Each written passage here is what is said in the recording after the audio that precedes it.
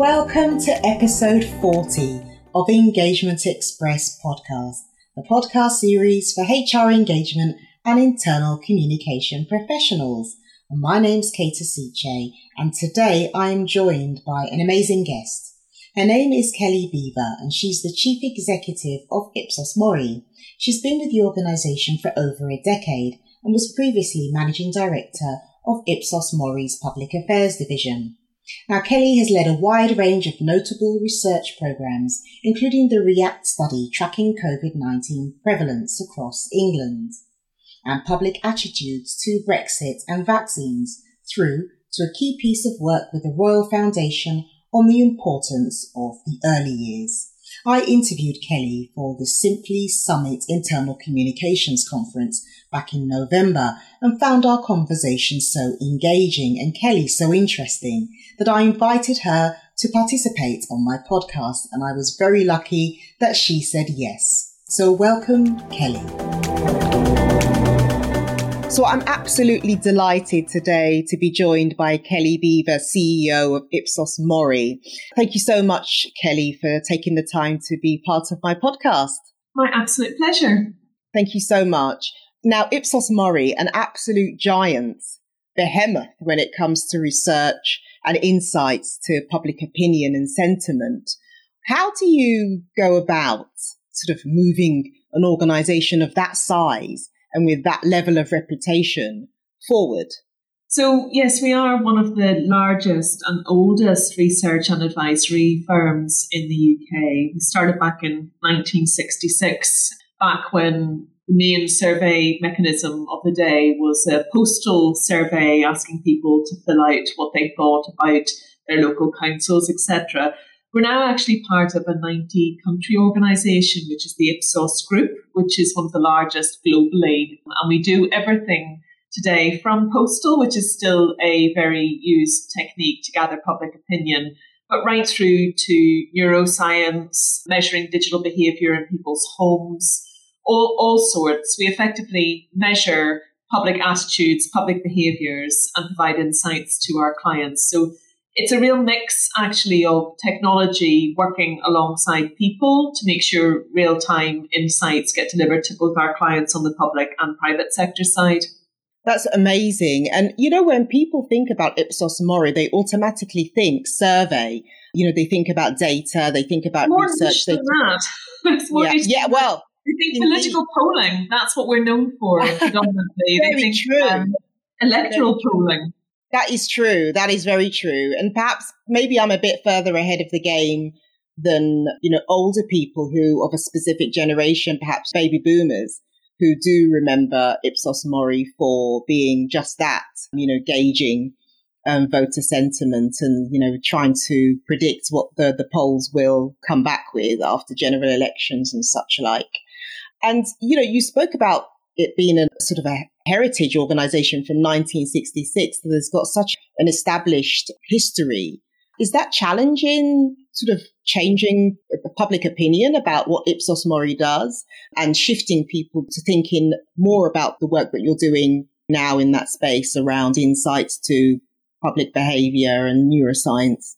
Yeah, so in the UK in 1966, it was called Market and Opinion Research International, which is Mori. And that's a household recognition brand. You knock on a door and people will know that you're from Mori and you do the political polling, but actually we do an awful lot more. And Ipsos bought Mori around 15 years ago here in the UK and we became Ipsos Mori. But that brand is synonymous with certain things that are still incredibly useful for us as a business, like quality. It stands for quality in understanding public opinion. So actually, whilst the heritage is incredibly strong for a particular type of methodology, approach, and the history of our business and where we came from, the values and the principles that it stands for still matter hugely to our clients and to our people. And it is a bit of a license to operate in the world of measuring and understanding public consumers as citizens, public as citizens and consumers. And so actually those values stand and are incredibly helpful. Yeah, right. I totally get you. When we talk about data and insights from an internal perspective, this podcast is all about engagement. When we spoke at Simply Summit, I asked you about the annual engagement survey, and everyone always there is a bit of a negative, I guess, perception around the annual engagement survey. And that's just because there's so much weight of expectation placed on it as a mechanism for garnering opinions and sentiment and temperatures and all of those wonderful things that lead to the insights to understand how engaged employees actually are. What are your thoughts on that mechanism for reaching out to employees? And do you feel that it still has a place in organizations today? It's a really good question, and it is something that lots of our clients grapple with, understanding how best to understand how their staff are feeling and get to understand the pulse of the organisation and identify where they need to make changes either in their more significant policies or ways of operating, but also in more nimble things, how to react day to day to emerging circumstances that impact on people. I think they do still have a place. It's an important milestone each year, really, to get that understanding of how your staff base feel comparatively to the preceding year, but not in isolation. And I think one of the things that we do encourage is making sure that organisations have a wider variety of touch points throughout the year with their staff, feedback mechanisms, which are smaller scale. And I've seen everything from people who pulse their staff every single day in smaller organisations where they literally ask them, how are you feeling? How are you feeling about working here? What's annoying you most today? And that kind of thing can be incredibly useful, but it also creates a high level of expectation around what you will do as a leadership and management team. So getting the balance right between every day and the once a year is something that organisations should be striving to achieve. Putting in place some of those feedback mechanisms for particular groups within the organisation. So we have a number for, parents, for people from minority ethnic backgrounds, from our staff who are European, given that we've went through Brexit recently, but right. particular parts of our workforce where they will have views, opinions, additional barriers, and where we want to hear from them specifically more frequently. And so just thinking about a variety of mechanisms that you can put in place so that you're not waiting on that single survey point each year, but that it still provides useful, perhaps more detailed insight than you may, more rounded insight than you may get through little ad hoc pieces throughout the year. Right. And I agree with you. I love the idea of touching base frequently, but not putting too much pressure on employees. So I have worked for organizations where there have been daily touch points where they've said, how are you feeling today? Is there anything that's impacted you negatively today? And sometimes it does feel a bit too much, but because it's so quick and it's so easy to complete or to feed back, then it doesn't feel so, such an onerous task, perhaps, as an employee engagement survey can be. And often, when we do the annual engagement survey, I sort of say, how long is it when I'm communicating it? I like to talk about the length and how long people expect to take or to dedicate to complete the survey.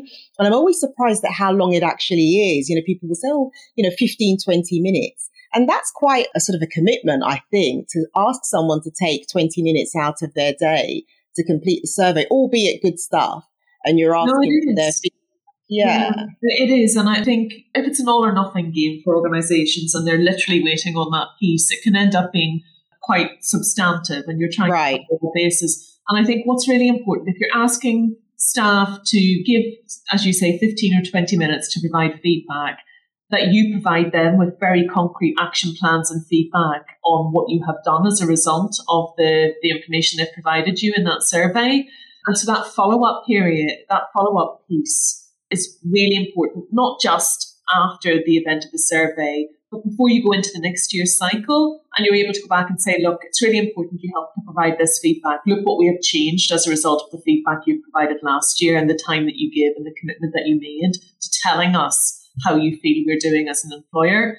So I think that feedback loop is something that can be done really well and have a very positive impact on both how staff feel you're engaging with them as an employer, but also how the culture in your organisation evolves over time.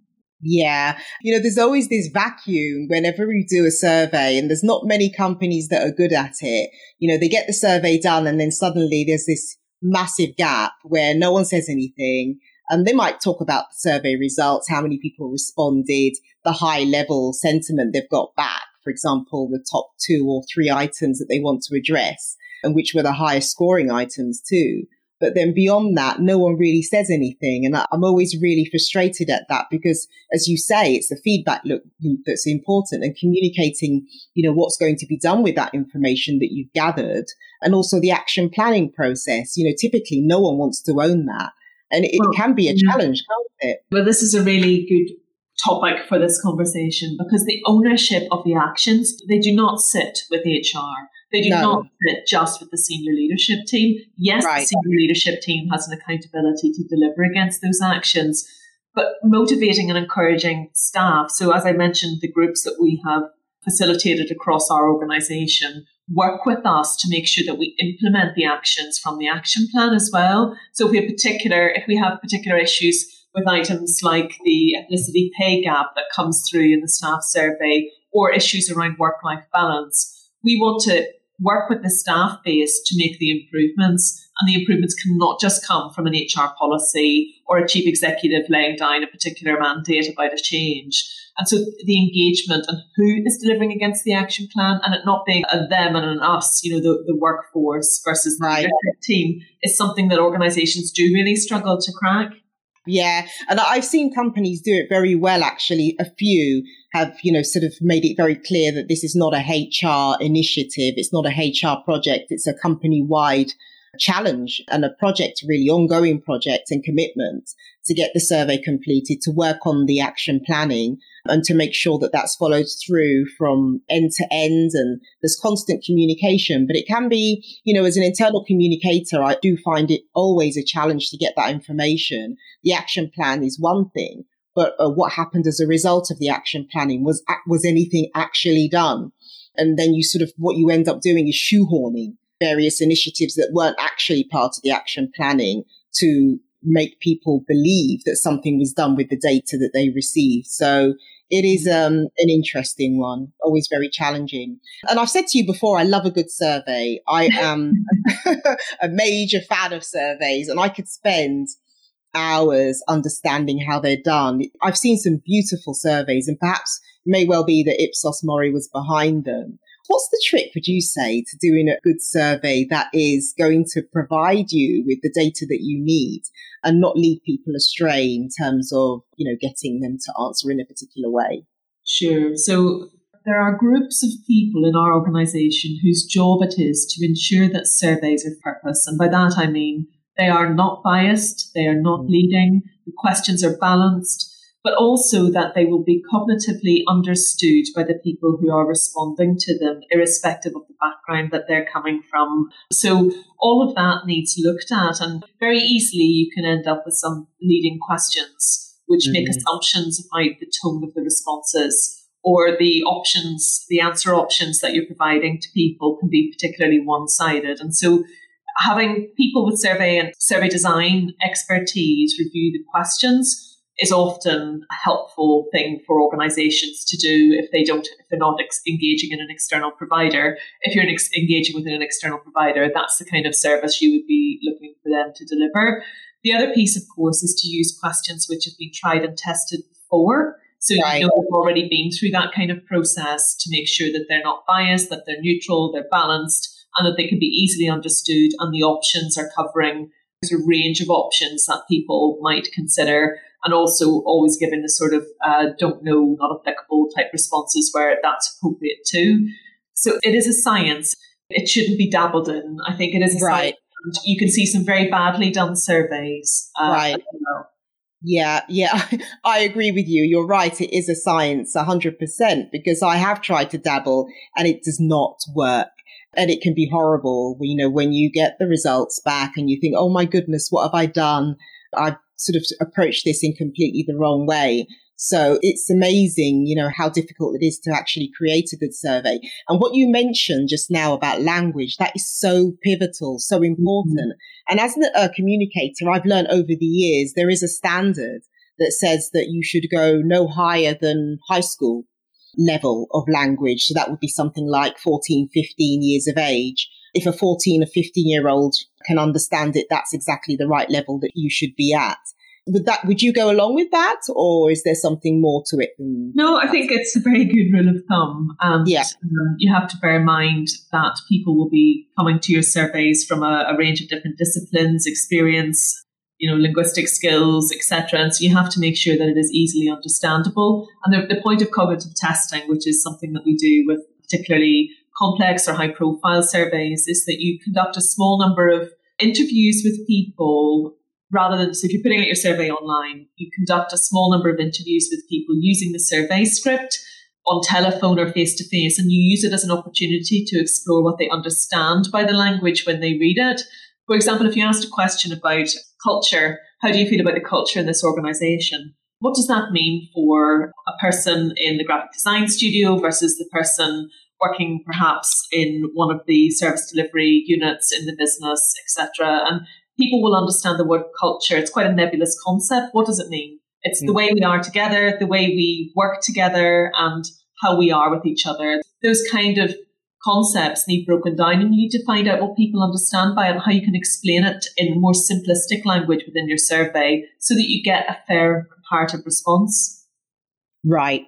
Very true.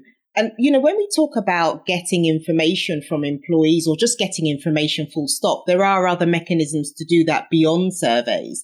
And I'm a great believer in getting information in ad hoc ways that are perhaps a bit more fluid and informal. So, when we think about employee experience, we think about all the touch points that there are with employees and the employer, and how you can garner information during those touch points. And that's where the value is for me. An employee experience that, everyone understands now to be quite important. Everyone knows it to be pivotal to how well organizations function and how successful they are. And the purchase of Carrion and Box recently, you've moved into this space. Can you tell me a bit more about that? Yes, certainly. So Ipsos has been conducting employee research for a reasonable period of time, but our capacity for it and the volume of experts in our business was not as high as we would have liked. And we do think it's an important area. We research people as citizens, we research them as consumers, and we want to research them as employees as well and support our clients with that kind of capability. And Carrion in a Box is an industry leading firm with a very strong brand and a very strong capability. They're innovative, they're ahead of their game, their outputs are high quality. And we were really excited in talking to them because their culture is very similar to ours as well. And that matters when you're looking to acquire businesses and capabilities. And working alongside their senior team, you can really see that there's a very good cultural fit between the two organisations and alignment. So we're delighted and all going very well so far with the integration. Yeah, there does seem like a great synergy between the two parties. I think it's a great partnership. And employee experience is so pivotal to so many organizations. And I was looking at the clients that they've got, very, very high level, large organizations. So I'm sure they have great insights to how employee experience can be harnessed to benefit organizations. So I know that you've recently come on board as CEO of Ipsos Mori. How does that feel? Is that something that you were working towards for some time? Was it a surprise, or I guess it wasn't a surprise? Good question. Before I did this role, I was the managing director for the public sector part of the Ipsos Mori business, which is one of the most significant, the largest part of the business when we look at it across the different sectors and industries. And so I loved that job. But when this job became available, the idea of being able to look after the Ipsos Mori brand and the full business, including the private sector part of the business as well, it was just too good an opportunity. And they don't come up very often at that sort of level and scale. And it was too good an opportunity not to have a go. And so I did put my hat in the ring for it. It was quite a process, but I was very pleased with the outcome. Yeah, I'm sure you were. And I think they've made a great choice. And I've really enjoyed speaking to you. Do you have a viewpoint on being a female in such a senior role, or do you feel that we're beyond that now? Because I had a sort of a question in my mind, should I ask her it or not? It didn't really occur to me. But then I thought to myself, well, actually, there aren't that many female CEOs. Do you have a view on that? It's week 3, so it's difficult. It's difficult to comment.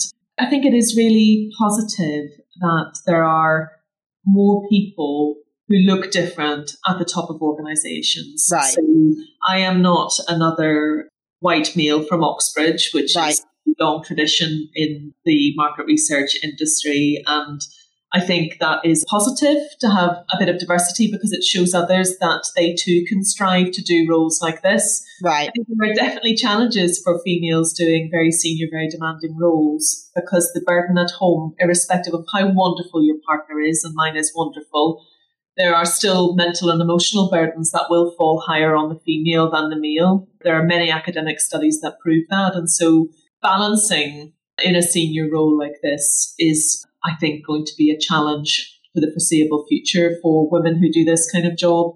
And you can outsource to the cows come home, and you can, build in childcare support and cleaning support to help you manage your household, etc.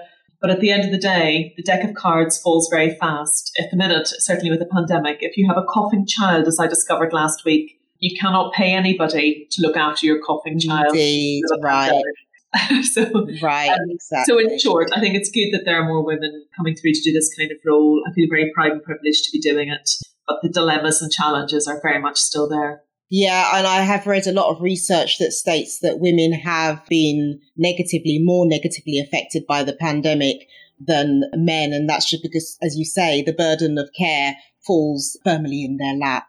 And I'm sandwiched in between children and elderly parents. So I know exactly what that feels like. Yeah, it's tough. But as you say, things are changing and things will get better as time goes on. But yeah, it's a slow process. I mean, I could talk to you for hours and hours and hours. I wish I could, but I know you don't have the bandwidth to be jabbering on to me for all that time. But I've really appreciated your insights. Such an intelligent and insightful interview as always. So thank you so much for taking the time to speak to me today, Kelly. Oh, it's my pleasure. Thank you very much for having me, and best of luck with your podcast.